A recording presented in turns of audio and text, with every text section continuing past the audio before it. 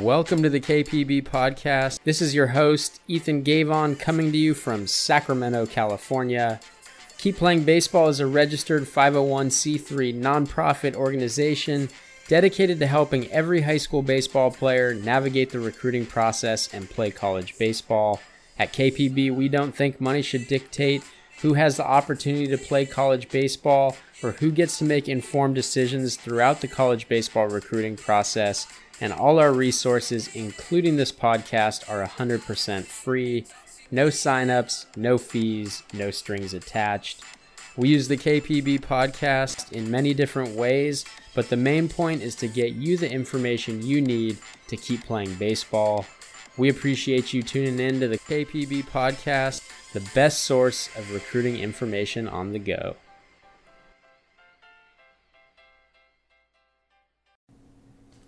Welcome to the KPB podcast. Our guest today is Alex Smith, who has a long track record of coaching baseball at different levels in the Sacramento area here in Northern California. Smith is the founder of Best Speed Baseball Academy, co-founder of Addy Speed National Team, a three-time varsity head coach, and also spent 4 years as a junior college assistant with Cosumnes River College. Countless players from Smith's program have gone on to play at the college level and have success, and that opens the door for an insightful conversation where we pick his brain about leading players and families through the recruiting process and what recruiting looks like from his unique vantage point. Keep listening because the podcast episode starts right now. Coach, thanks for joining us on the podcast today. Thank you for having me. Very excited. Yeah, so you've dealt with the recruiting process from a lot of different angles, right? High school coach, travel ball coach, went through it yourself. I want to talk about one angle that's got to be pretty special for you, and that's when you went through this process with your son, who's now a college player. Can you kind of talk about what that experience was like, and then, you know, what you've learned from helping him through the process that maybe was different from the other perspectives? Yeah, I think the number one thing that comes to mind first is there is such a thing, too much too soon. As a young player, you know, very gifted, obviously a different background than most players that are in my academy or around what we're doing. He was kind of the lifeblood of his team and even our program in a lot of ways. So there was that, this kid's really good, but then he's also the coach's or founder, head instructor's kid. So I always found myself through the recruitment process kind of stuck in between the middle of how do I promote him? How do I talk about him in a way that coaches can understand? Like, yeah, he's a coach's son, but he's really good. Right. And I think the help part on the recruitment aspect was our collaboration pieces with two different travel ball groups, Club All-Star, as well as the Admirals. And when we formed Addy Speed in 2020, coming right out of COVID, or we were in smack dab in the middle of COVID, when we started this partnership, it was great to have Dyron rolling, who was more of the advocate. So basically we traded spots. Mm-hmm. I was Kobe, his son's advocate, and he was TJ's advocate when speaking to colleges. I think that part of it really helped. I think having a two-headed monster that, one, you have two individuals who own and run their own programs. They're very well known. They've put out kids for quite some time. So we're not going to fluff the people that are recruiting our kids. You know, We're not just doing this because of our kids. We're doing this because we really, truly love what we do. And TJ's a good player, and he deserves, and I believe is a D1 baseball player who has potential to go on and play at the next level after his, 4-year or even 3-year journey at that level. So, that was the first hurdle. That was a big hurdle all the time. I think the second hurdle was getting my kid to understand how important grades were. COVID was the best thing that ever happened to him. It forced him to really kind of buckle down in the classroom. So it's right at the start of his, second semester of junior year. And it was a pivotal year because he was hovering right around a 3.0 to a 3.1. And he turned it all around and ended up finishing high school with a 3.6. Has like a 3.75 in college right now. And it really forced others to really now look at him because that character piece of having the grades was very imperative. I think we did a lot. I mean, he was asked to do a lot. He played in different showcase leagues that NCTB at the time was putting on. He played in the league as an 8th grader, played in the top 100 as a freshman and sophomore. You know, he did the super camps. And I think that those things were very, very vital to him being in front of D1 schools on the West Coast. Also had a few opportunities to go back to the Midwest, play in Oklahoma twice, and be around those kids as well as those college recruiters, because every recruiter has their own set forth plan. But I think that the set of eyeballs that were different from the West Coast really helped realize or make him realize he was capable of playing collegiately. Is there anything you would do differently looking back in terms of where he would play, how much he would play, you know, how much he'd be at the mercy of these events? Is there anything you would change in that regard? I think the biggest thing is just like we did USA baseball 3 straight years when he was 11, 12, and 13. Probably would have let him do the 12, not the 11 and 13-year-old one. It was a pretty costly thing in the pocketbook. It was a great experience because he met some really great players, obviously. But I think the biggest thing I wouldn't do is showcase him as a freshman. I did that. There were some tools there, but he wasn't necessarily ready there. I think more what we did during that time, we did a lot of team camp stuff. So what it did was it actually allowed him to be seen by certain coaches. And I felt like if they see him now, they'll see the growth later. And I'm to the belief that he kind of lucked out because that's what our circuit has always been, is more team camp oriented, more intimate settings. And I would love to just do that, you know, because being on a national stage, it's really, you got to light up the radar gun. You got to light up the exit velo on your Rapsodo or whatever they're tracking on. And ultimately, it's taking away a little bit from the actual player who I believe he is, the tangible pieces of being a baseball player, and that's just playing in the game. Right? So I think we could have hit a little bit more on training and training for that. I felt like his 60 times sucked for who he was as an athlete.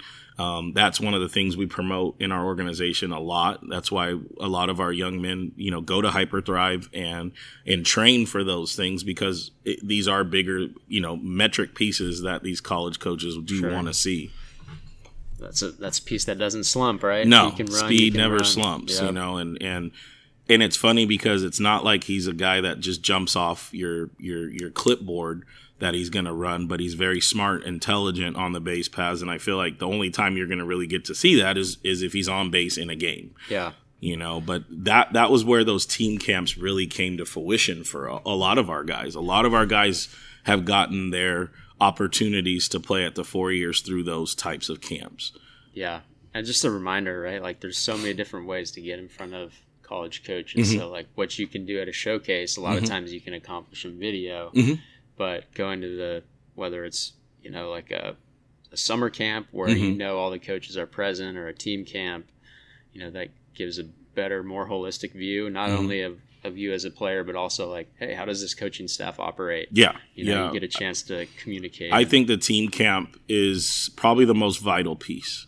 And I know it's going to probably be not looked at, you know, from a bigger standpoint of the money aspect of the individualized showcase. The team camp is the intimate setting where I get to know, as a staff, I get to know their staff, they get to know me.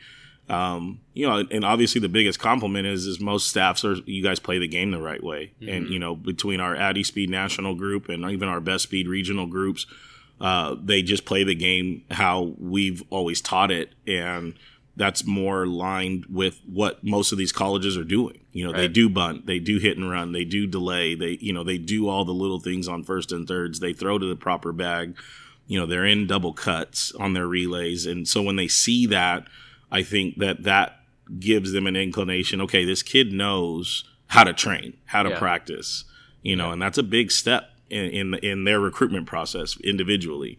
Huge. How about like the nuts and the bolts of the recruiting process, or the steps that you have to take? Is there anything that was surprising as you're going through this as a parent, as opposed to a travel ball coach, a high school Yeah, coach? as from a parent standpoint, during his tenure of getting recruited, it was the lack thereof communication from certain coaches or certain staffs. To you or yeah, to him? no, to him, not even to, I don't want you communicating with me when you're trying to recruit my kid. I want you to talk to my kid, you know, and I want you to get to know him. We can get to know each other after, you know, or a little bit in between, but the recruitment process needs to be him with the staff. Right. Each player needs to have that experience because this is where they're going to choose to go for the next 4 years. But kind of like Rob Bruno says, and even what my dad used to say, it's a 40, 50-year decision. You know, your next 4 years are going to determine your next 40. So as a parent, it was just, you have your really good ones. And I will say most of the majority of college coaches that are recruiting coordinators especially are very good at their jobs. They know how to identify and spot talent. I think organization is a big thing, you know, as far as that talent. And I understand how recruitment goes, right? Like You're going to have 10 kids for 2 spots that you're talking to, and you're hoping your top 2 stick. And as a parent, you just never know where their board is. As a coach, can kind of get an inclination of what they're really looking for. Yeah. So obviously my lenses as a parent were more, I just want him to be a upstanding young man when he's on the phone and what he's doing off the field during that time. Yeah. And it kind of reminds me, like, sometimes you have to ask the hard questions, even as a teenager, right? Like, hey, coach, where am I on your board right now? Like, I understand.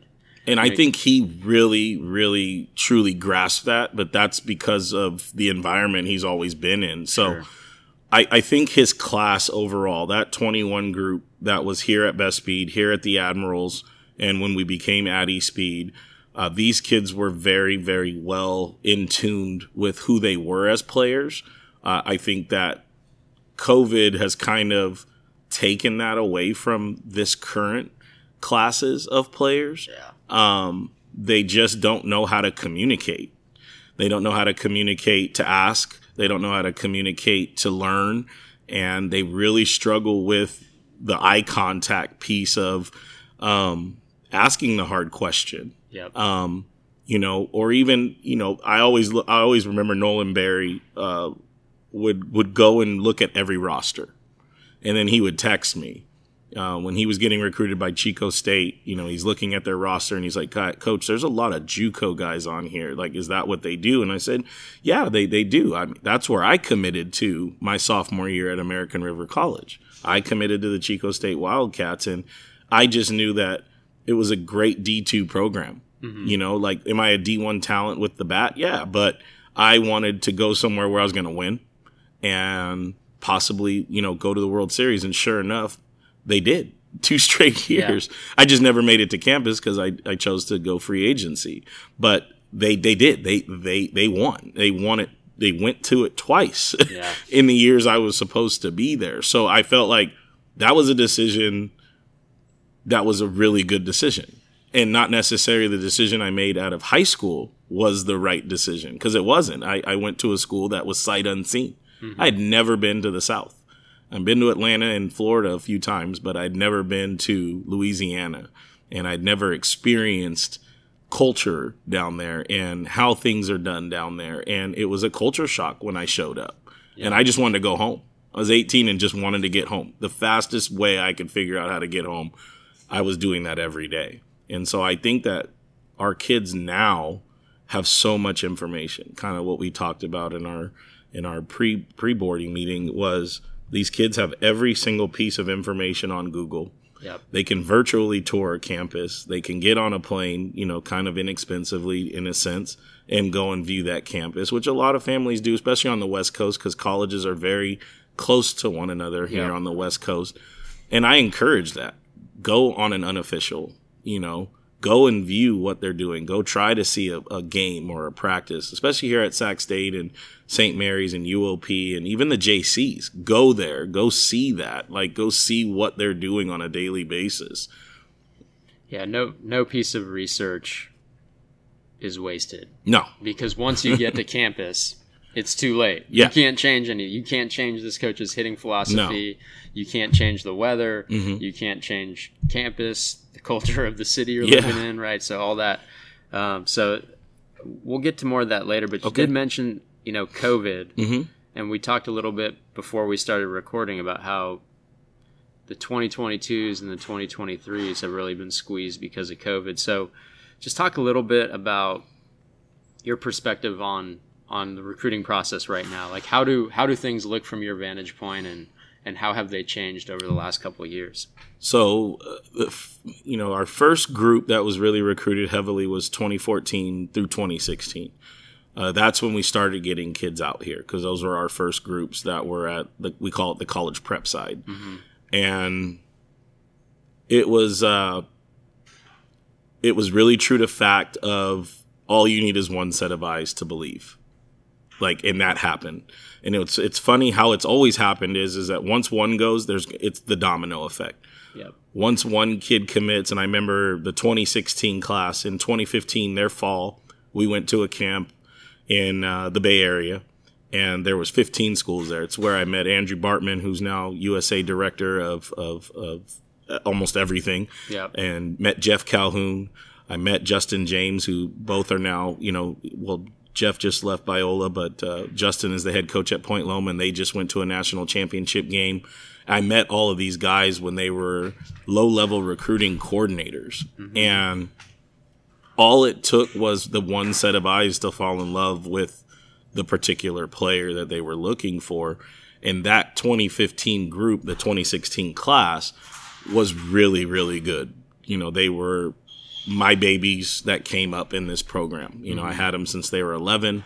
Now we're getting to, their junior or senior years, and they all played very well. We had one player already committed to Sac State, which was Cody Gardner. And then once they found out that, okay, the shortstop is committed, like who else on this roster can play? Everybody can play. Yeah. Well, even my third string first baseman, who was basically the first guy to get off the board after Cody, which at the time I had Austin Roberts, who's in the Pittsburgh Pirates organization, Burl Dixon playing, right and left field, who's with the Kansas City Royals organization.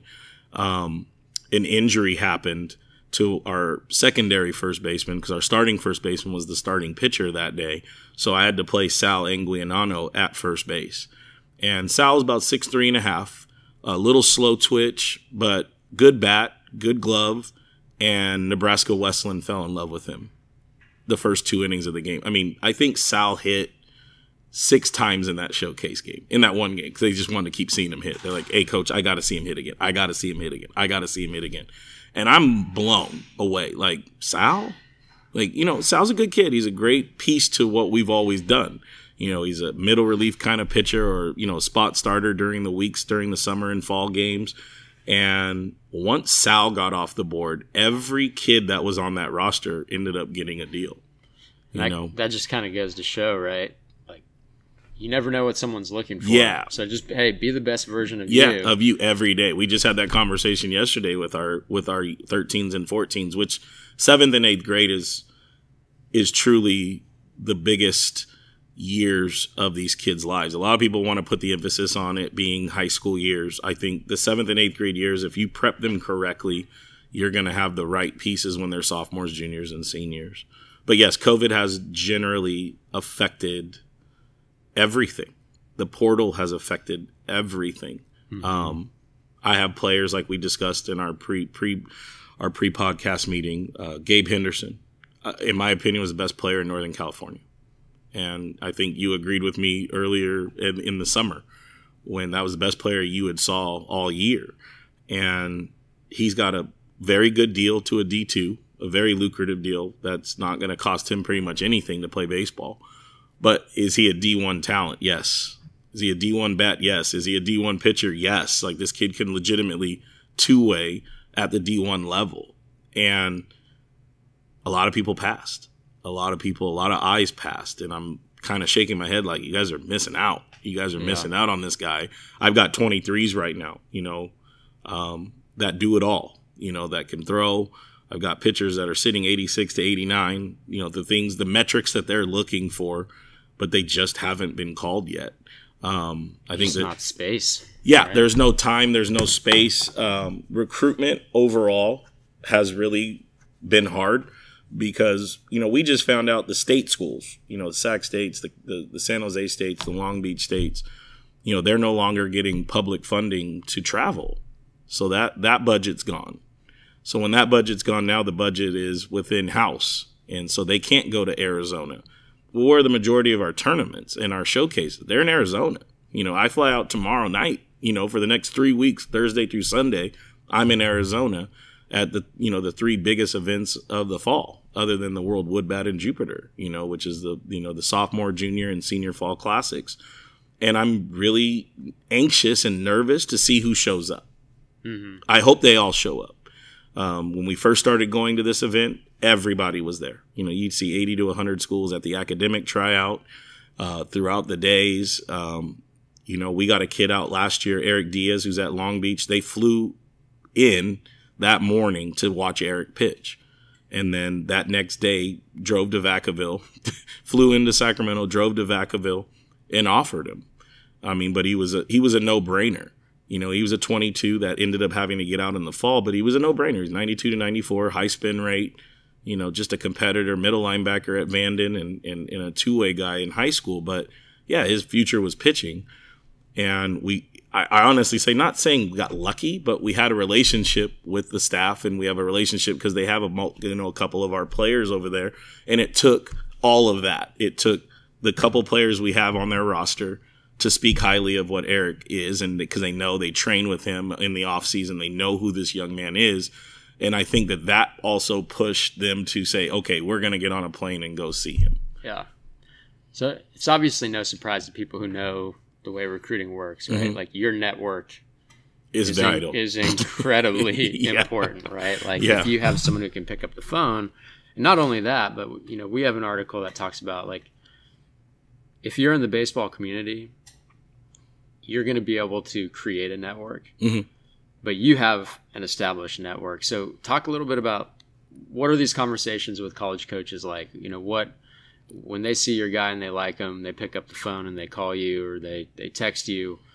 What are they asking you? What do they want to know about these guys? The generalities, obviously, can he play? What are his strongest tools? What are his weakest tools? I think with my network, it's we're all personal. So it helps. It helps that we have a personal relationship as well as a professional one. So your word has to be your bond. And I think the biggest thing that they always ask is, is he a good kid?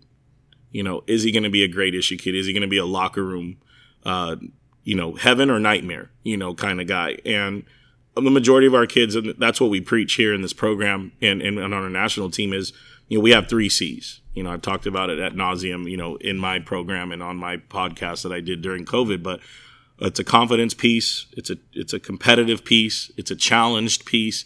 And then that kind of hidden 4th C is character. And I think that's usually the biggest part of our conversations is the player's character along with their parents.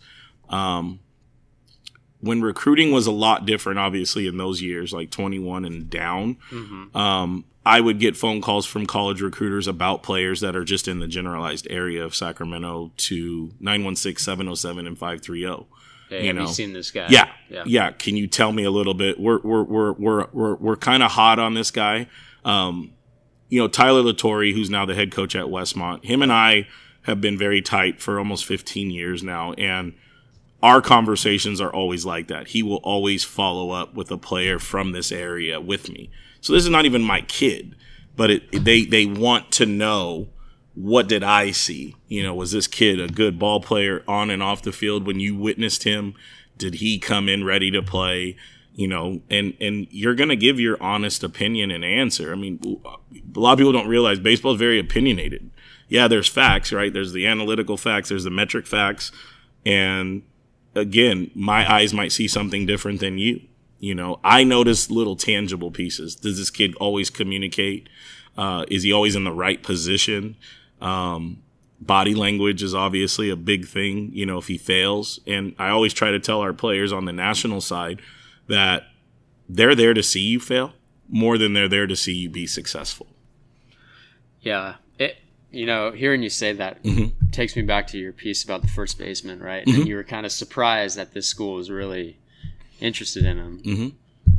You never know what people are looking for. Everyone sees things just a little different. But also, like, what, as a high school mind, a good game, going 3 for 3 with a couple RBIs, double maybe, like, isn't necessarily what the colleges are looking at, right? Because if that double came off a kid that's throwing 75 that doesn't give a lot of feedback. No, right? it But doesn't.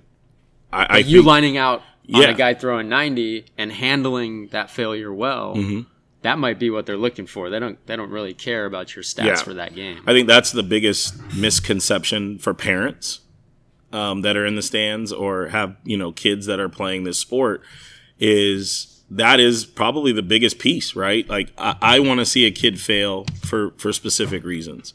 I want to see how he handled the failure. I want to see how he came off the field or how he, gave his equipment to the coach. Did he throw his stuff or did he hand him his stuff? I mean, it's just, how does he run out of the dugout, to get to his position? I mean, these are all very old school, in air parentheses or quotations, right? Things. And they are things. They are very, very imperative things. And the shock was, I have all these dudes out on the field. Sal's a good player. He's a role guy. He's the epitome of what best speed baseball is about. But I have guys that are way flashier, way more toolsy, and they are really stuck on this kid, giving him an 80% ride to a D2. And I'm like, wow, like, okay, is it really, it's like this now. And it was one of those more head turning things like, okay, all of you guys now have a chance.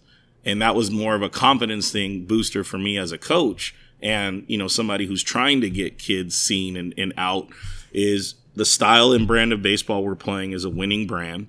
And they're looking at this kid as he gets it.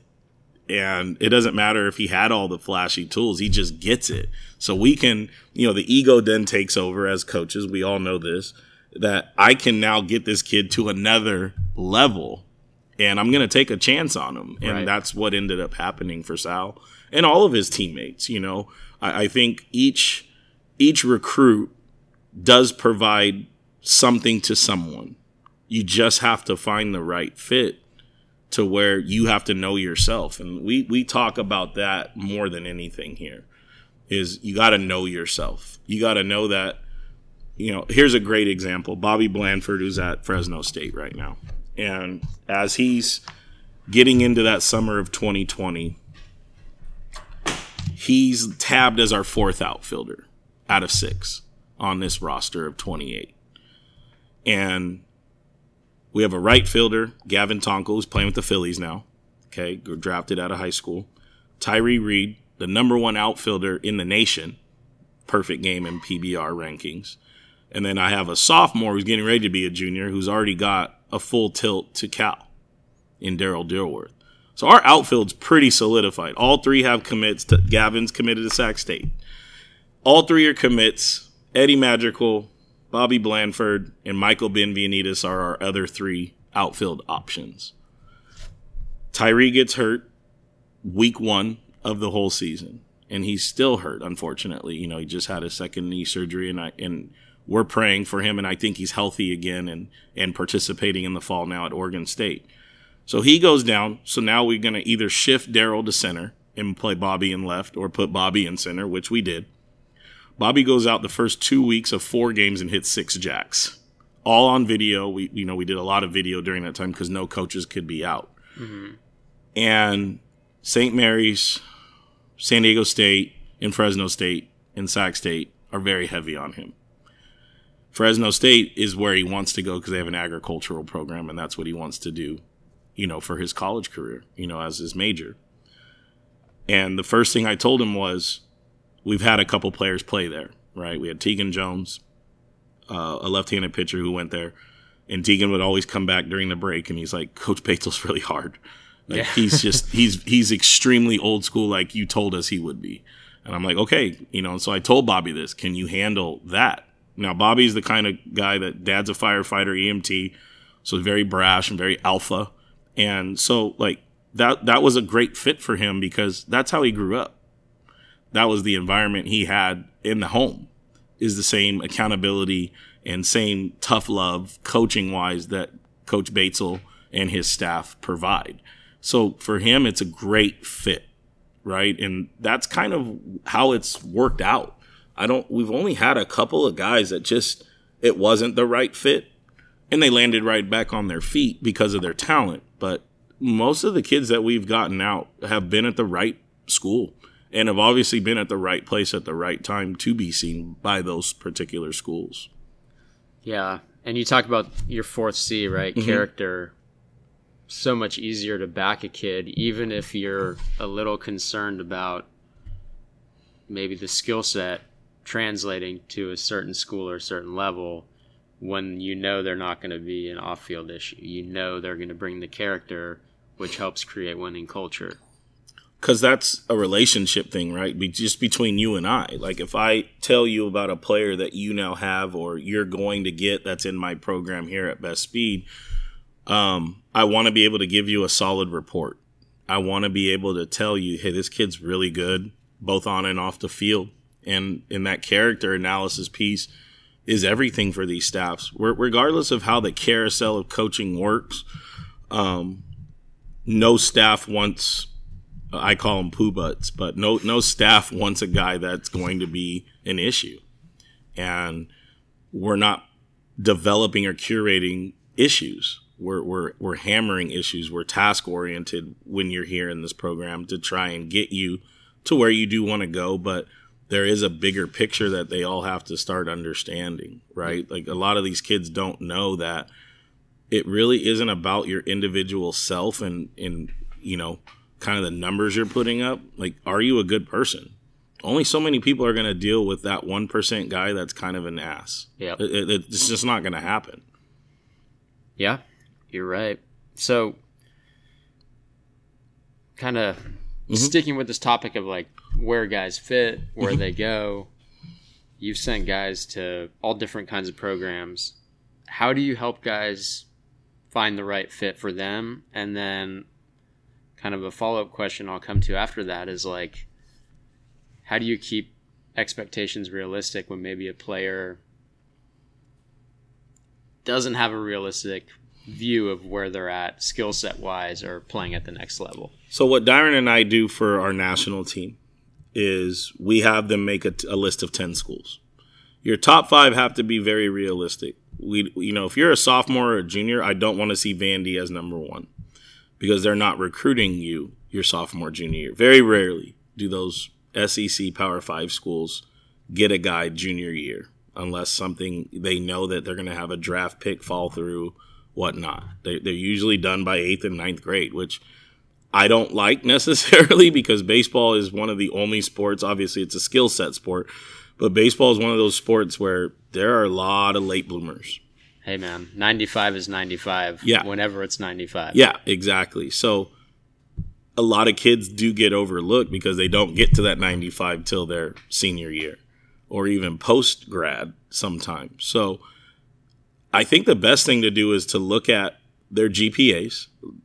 You know, this also comes as a, advice for coaches that are hopefully listening to this is you have to really get to know your player, right? Like, you have to get to know their personality. You have to understand what their background or their home is. Are they affluent or are they not affluent? And money is a factor. Is it a 2-parent home, 1-parent home? Are grandparents involved? Like, there's a lot of factors that a lot of people don't realize that you have to do in order. Does this kid get, Native American money, or does he get some sort of, military. Military discount or anything of that nature? Because when we're really talking at the table, right? Like, it's not necessarily a table, but usually it's a phone call now because of COVID. But this used to be a table talk. You'd be in the coach's office with the entire staff going over numbers. And when you're getting to that point, like, is this kid going to survive realistically in this environment? Is it a party school? Is it not a party school? Is it a quiet city or is it a loud city? Because You take the quiet kid and you put him in a loud city, he's going to figure out at some point he's either going to be ostracized or you're going to fall victim to that environment, right? And so you just have to know each and every player to a certain degree. And I'm not knocking anybody on this. I don't feel like a lot of people care about that from a coaching standpoint of what we're doing in travel ball. Like I do, Dyron does, our staffs do. We really care about what kind of kid we're getting in our organization, whether they've gotten here when they were 10 or they got here when they were 15. We really do care about that because that piece is very imperative to what this next 4-year decision or 2-year decision may be. Most kids right now, honestly, are probably not ready for the jump to a 4-year university. So being a community college baseball coach for the last 4 years, I can tell you that a lot of them aren't, especially coming off of such a devastation 2.5-year process of COVID, where the junior college game is going to be it was great last year. You know, we had 2 draft picks at our school last year, Harry Owen and TJ Sizz. And those are guys that, Harry decommitted from Auburn, to go JC because he wanted to play professionally. So that he bet on himself, right? He bet on himself because he didn't get drafted out of high school because his high school situation was a little different. He was homeschooled for 4 years. Yeah. And so obviously the only time he was seen was on the scene. So a lot of these guys couldn't see him during regular high school season, especially pro scout. So he ended up coming to one of the better leagues in California, right? The Big 8. Every game we have 5 to 10, even 15 scouts, general managers, assistant general managers, head scouting guys, guys that actually make decisions in these war rooms. And some of our players didn't realize that they could have benefited from that too. I think that was what was lost in all of that is, guys, they're here to see you or here to see Harry or here to see TJ, but you can make some noise if you're playing. Ahead, yeah, exactly. If you start playing the game the right way. And I experienced that as a player. I played with Manny Parra, Dallas Braden, and Ryan Nipchild, Pete White, who was a star-studded shortstop, 6'4", could sling it, could hit it. And all of a sudden they're like, well, who's that 4-hitter? Mm-hmm. Who's that catching Manny? Who's that catching Dallas? And they're here to see those guys, and they all had illustrious careers at the pro level. But this guy's catching them pretty easily. Yeah. And so that, just living through that, I think has helped me become who I am as a coach and a facilitator today, is knowing that it just takes that one set of eyes. Yeah. Hey, you're just looking for one yes. That's all it takes. Exactly. Right? And it has to be the right yes. Because you go into certain situations where it can be the wrong yes. Yep. And the wrong yes benefits the player now more so than ever, obviously, especially if you commit to a 4-year and you can go into the portal. But remember, when you go into that portal, it now becomes all about the relationships that you've either developed or your coach has. And we've had 6 players in the last year and a half hit the portal, including my son. But it became about the relationships you have within the game for him to field 18 calls in 3 days being in the portal. And to be able to capture an opportunity for a coach that just took over a program that wants to make a splash in the Pac West, and Dane did that. He felt like TJ's a great shortstop and can bat 2, 3, or 4 in our lineup, which he did his freshman year, played every game. And even yesterday when he FaceTimed me, he's like, I went and hit with Dane yesterday. I said, did anybody else go? And he's like, no, it's just him and I. I said, so what'd you guys do? He said, we took ground balls for 30 minutes, talked about some footwork things, and then we hit for another 40. And that's when you know, as a parent and as a coach, he's in the right place. This coach is taking time out of his actual specific day to work with his starting shortstop, and that goes a long way with me as a parent. And as just Dane and I as individual and having our personal relationship, I appreciate that, but that's also because of the relationship. That's also because he believes in him. He saw him at a very early age and watched him mature. It's all circling back to the 4th C. Yep. I see why you have the C. Yes. Let's shift gears just a little bit. I don't want to keep you here forever. No, it's I know okay. You're a busy guy, but let's talk a little bit about frustrations with the recruiting process. It's not always not glamorous, sunshine and rainbows, as you know personally, and through leading other people through this. A lot of ups and downs. So, what are some of your just kind of frustrations with the process? Like, what would you want to change if you had the magic wand and you could just window limitations, having specific and specified windows. That'd be number one. Creating those windows. Yeah, and restrictions. I think there has to be some sort of restrictions between 8th, 9th, and 10th graders. And I can get a lot of backlash from it, but I just believe that. Like, I think because the rules are in place, like, I always find it funny, like, September 1st is when juniors can be contacted. Mm-hmm. Well, I've seen more 26 class kids and more 27 class kids off the board or have verbally committed in the last 3 months as to where any of my 24 classes gotten a phone call, right? So how is this all happening, right? Because there's all these little crazy innuendos that you can kind of sneak past or do. And it's like you really have to know the ins and outs of their rules and regulations. So more clear-cut rules and regulations and divided specific time slots to then recruit who you need to recruit. I think that would be number one. Number two, there needs to be more in the state of California for the California travel ball or showcaseable type style organizations. Meaning like local events? Yes. Things where you don't have to pay to go to Arizona. Yeah, so like I always look at 5 Tool, right? They come out here and then they'll use Sac City, they'll use Cosumnes, they'll use Folsom Lake. Why can't we have those bigger events or NorCal events at those 3 individual places where we're not getting on a plane every Thursday and flying out, or like in the summer we leave Wednesday mornings or Tuesday late nights for Wednesday starts and Sunday ends, right? Like it gets costly, it gets expensive. Irvine has a great park it's called Great Park now. There's 8 spring training fields plus a stadium field. So there's 9 fields to host and handle what the Arizona Fall Classic could present. We get the same weather, Fresno, they have all of the high schools that literally look like colleges. Fresno Easter Classic. Yeah, they're everywhere, they host right? 50 teams every year. Exactly. And so we need more of that. So if I can wave my magic wand, that'd be like my 1B. Coordination of the top tiered organizations or even just all organizations. And, tournament directors may hate me for saying it, that are local or whatnot, but like they're not doing any of us a service having tournaments every single weekend, even at the youth level, because it shouldn't take us getting on a plane to go to Arizona to be seen.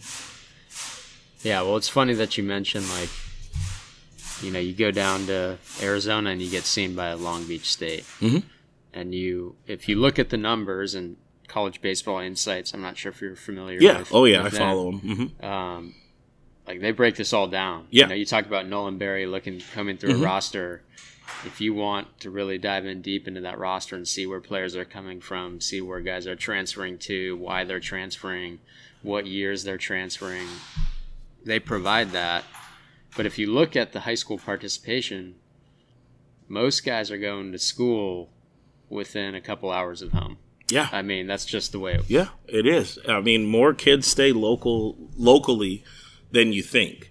And I think what happens is because we have social media, because we have all these tangible things that we can see right away, that, there's a kid, Blake Burke, right, who plays at Tennessee. He's phenomenal talent. You know what? That kid's been talented since he was 11 years old. Played mm-hmm. against TJ all his life. Davis Diaz, starting third baseman at Vanderbilt. Like, those guys were always good.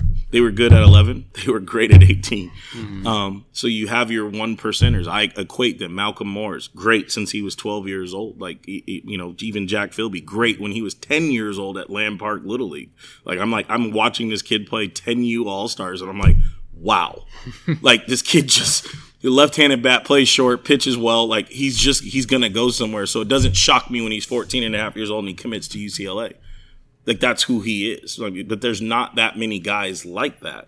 However, I think we have this kind of facade or unicorn thought process that every kid has to be, those gentlemen, those young athletes. And they're not. Most aren't. And I think if you host things in a region, now those regional coaches have a better opportunity to get the talent from here, right? And I've always given Sac State that credit. Always have. Like, he's done a good job of managing his corridors from the 707 to the Rocklands, Granite Bay areas to the Woodland, Davis areas, and then into regionally Sacramento, and pulling who he feels are going to be the best fits for his program. Mm-hmm. And he's trying to keep his talent local as much as possible.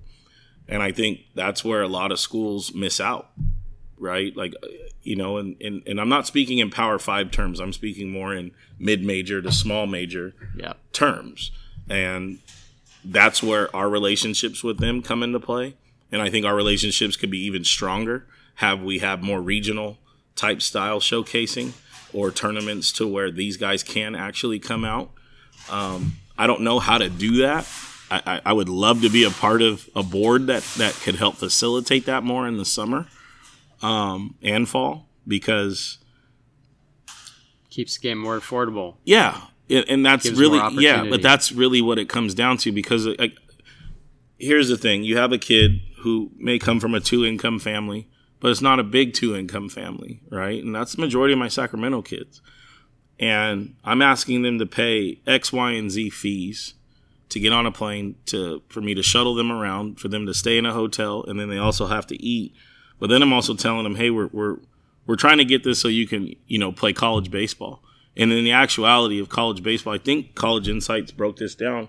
I mean, most schools aren't paying per capita of their players no more than 7% of athletic scholarship money. So where's all the other money coming from? Academics, endowments, and from their pockets. So in actuality, a lot of times college, and you think about this in a kind of a linear sense, college is really pay to play for a lot of athletes that are playing at four-year universities. You're paying to get there, and then you're paying once you're there. Yeah. Yep. And so, how can I offset that cost?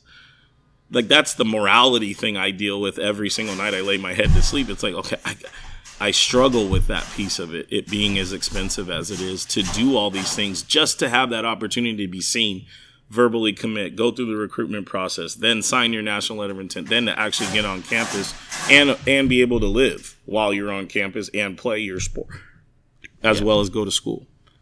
Local cleans a lot of that up. Yeah. Sticking local, okay, you straddle a lot of different baseball communities, right? Mm-hmm. Travel ball, facility owner, and high school. You do all of it. Yeah. Okay, so sticking with your magic wand, let's talk about some of the tensions between those different types of coaches. How do we work together? What do we do? You're in all of the different areas. Yeah. So what's the solution here? I think more communication needs to be had between, guys that are running college prep programs outside of their high schools with their high school coaches. I experienced some stuff even this year. More now than ever than I'd experienced. I don't remember in my entirety of coaching it being this divisive where they're running summer programs and they're, telling their kids they can't pitch for me or doing things like that. And for me, that's very imperative because who are you playing? I'm thinking this all the time. Okay, what kind of competition are you playing for one of my top tier guys to not go to Arizona or come to this event that, we have 10 schools at? Every year we go to Fresno 3 times a year for the CBA Marlins team showcase. At no point are there less than 15 colleges at that event. Now, a kid is made to feel he can't come to that event because he has to be with his high school team. I'm kind of the opposite, very much the opposite. If you know you're going to be somewhere, well, then it's the next guy up in our high school program that's going to fill in your spot. Like, do I want you at this game for the fall? Yeah, because you know, being a new head coach at a new school, like, I do need to get to know all of my teams and my players and how we function. But at the end of the day, that event will very much help, and it could hurt because you're either getting exposure or you're getting exposed. But who am I to take that from that young man? The cohesiveness between us as coaches on both sides has to be better. I think the understanding of what we're trying to accomplish has to be more understood by other high school coaches around. There's some great ones. I mean, there's ones that really, truly get it. And there's ones that don't or don't want to, I would say. Not saying they don't get it, but they just don't want to because they feel like they have a job to do and this is just their job. Well, I believe in high school baseball. I always have. I kind of did say I would never go back to it because of the politics of it. But this was a very silver lining job opportunity, you know, to work closely with a childhood friend who's now the AD at the high school and kind of raise the level of their awareness of who they actually have within their community to play this game. Really kind of sold me on wanting this challenge. And I think that if the challenge that is ahead of me, it can be really, really good. Like, there was more positive than there was negative. And if you look at it from that factor as a high school coach, and you start looking at some of these other organizations that are actually doing it right, that are actually putting kids out, that are actually leading them to success, there should be more grace between the two parties. Yeah, and I feel that too. Obviously, yeah. I'm smack dab in the middle of it. Mm-hmm. So a lot that we can improve on as a baseball community and trying to figure out communication, right? There's a lot of things that get lost in tweets and translation and things like that. There's things that I retweet or I'll say, and I know a ton of people are going to go back to Dyron, right? Like, he always texts me. He's like, what do you mean by this? Like, I've gotten 3 texts about your tweet today. And it's like, okay, my tweet is not directed at anybody. If I'm going to direct something, I'll at you. Right? That's how I've always believed. If I'm going to direct something directly to you, I'll probably pick up the phone and call you if we have that relationship first and foremost. I speak in more terms of generalities because I don't feel like my way is the only way, but it's a good way. It's sustained for 13 years.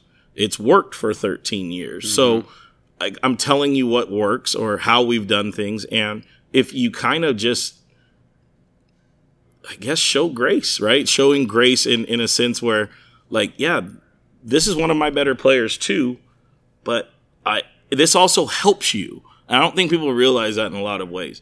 Like, if you get a guy a 4-year deal, right? If I've helped illustrate or construct this 4-year deal to whatever university it is, that also helps you as a high school coach. You now have a guy that's committed. So more people are paying attention to what you're doing. And so why not I go back to Derek Jeter in that 7-piece doc he just did, right? Like, in episode 1, he talked about, I wanted everybody watching me. I wanted that spotlight. So why would we keep deviating from having the spotlight on us? Like, don't you want the spotlight? Like, most of the schools that are those schools that have these players are already going to have the spotlight because they're traditional powerhouses. But why not want it even more? Like, I want it more for them. Like, let's go. Sure. Yeah, no, all good stuff, man. Covering a bunch of different topics, giving out a bunch of great advice that people listening at home can take from this. But since you're managing 3 different jobs, I'm not going to keep you here all day. No, it's okay. But what we like to kind of finish on, call our mic drop piece, where, hey, we just turn it over to you, whether it's best piece of advice you have for a high school player who wants to play in college and navigate the recruiting process, player development, whatever it is, man. It's open mic. It's time for your mic drop, and then we'll shut it down. I think the only mic drop thing I can really construct is this goes from a young age to now, right? So I'm speaking young, like 9, 10, 11, which is the brick and mortar part. Find an organization that you know is going to curate your son, kind of mirroring and matching how you're raising your son. Stop team hopping if things aren't good. Learn to battle through adversity. Learn how to communicate to your coaches what you may want or what you may feel. And I hope that you have a coach that can articulate what they feel and what they want. I think that part is really missing. Not every kid is a free agent. Not every kid is going to make it. The numbers don't lie when it comes to that. I think from a high school age standpoint, nutrition needs to be number one. Learning how to stay available is number two, because I always believe that your best ability is your availability. And we say that here all the time. So the weight room, the banding, the plyo care balls, all of that stuff is what we call prehabbing.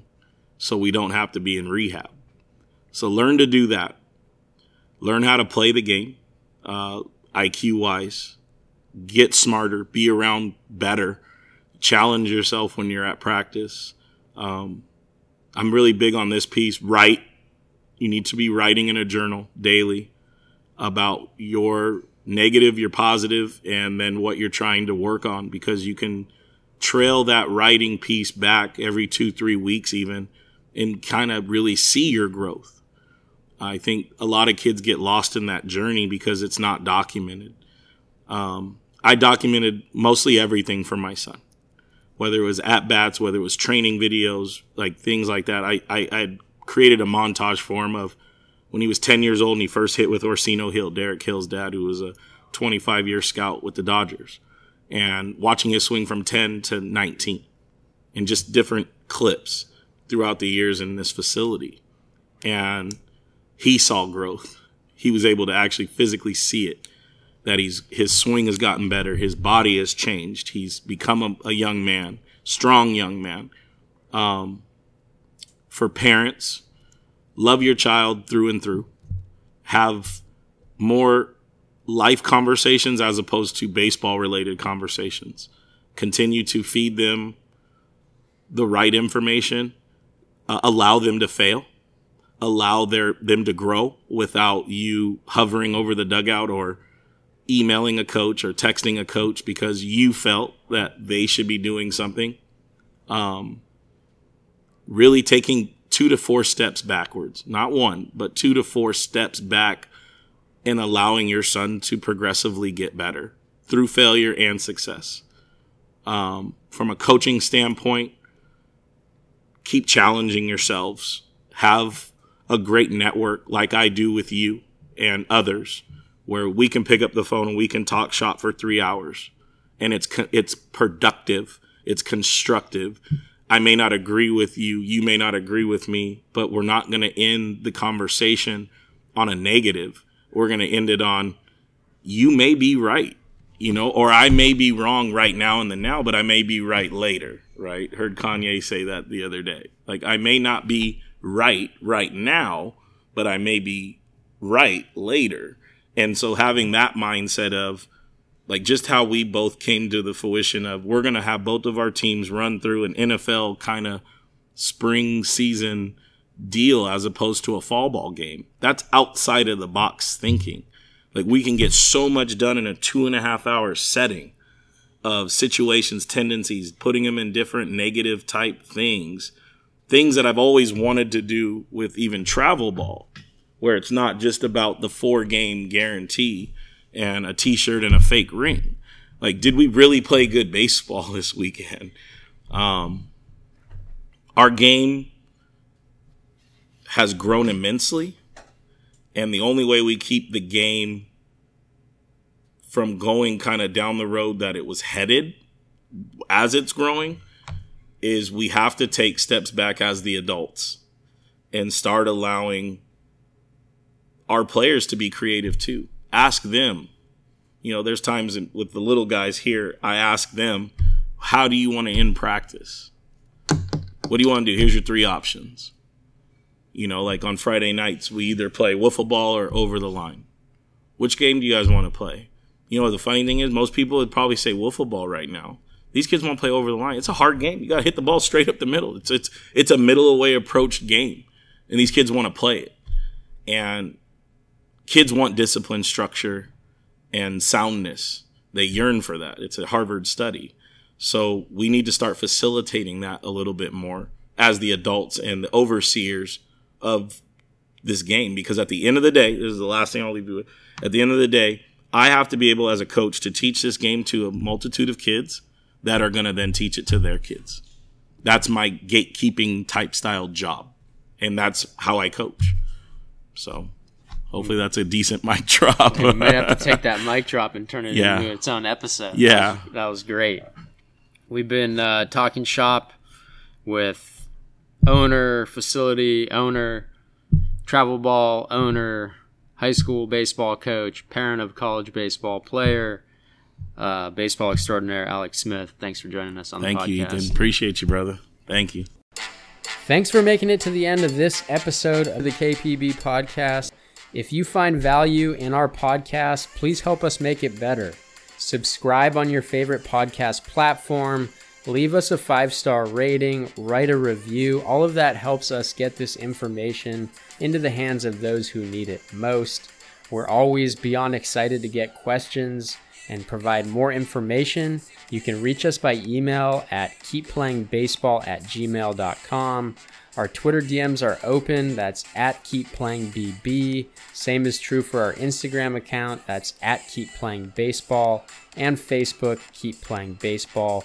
We're always excited to help provide you with the information that you need to make educated decisions in the recruiting process and move towards your goal of playing college baseball. Don't hesitate to reach out if you need anything, and we'll be back with another episode soon. Until then, take care.